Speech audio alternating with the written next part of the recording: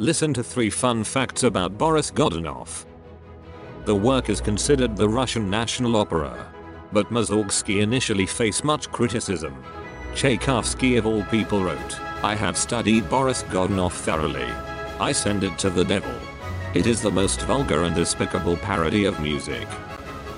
The opera became a source of inspiration for many composers.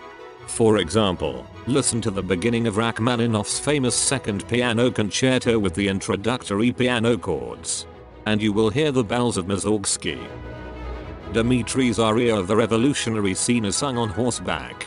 Chroniclers report that in 1958 in a Covent Garden production a stage horse made the biggest business in opera history. This led to cheerfulness, because the following singer had to do his aria next to the gigantic pile.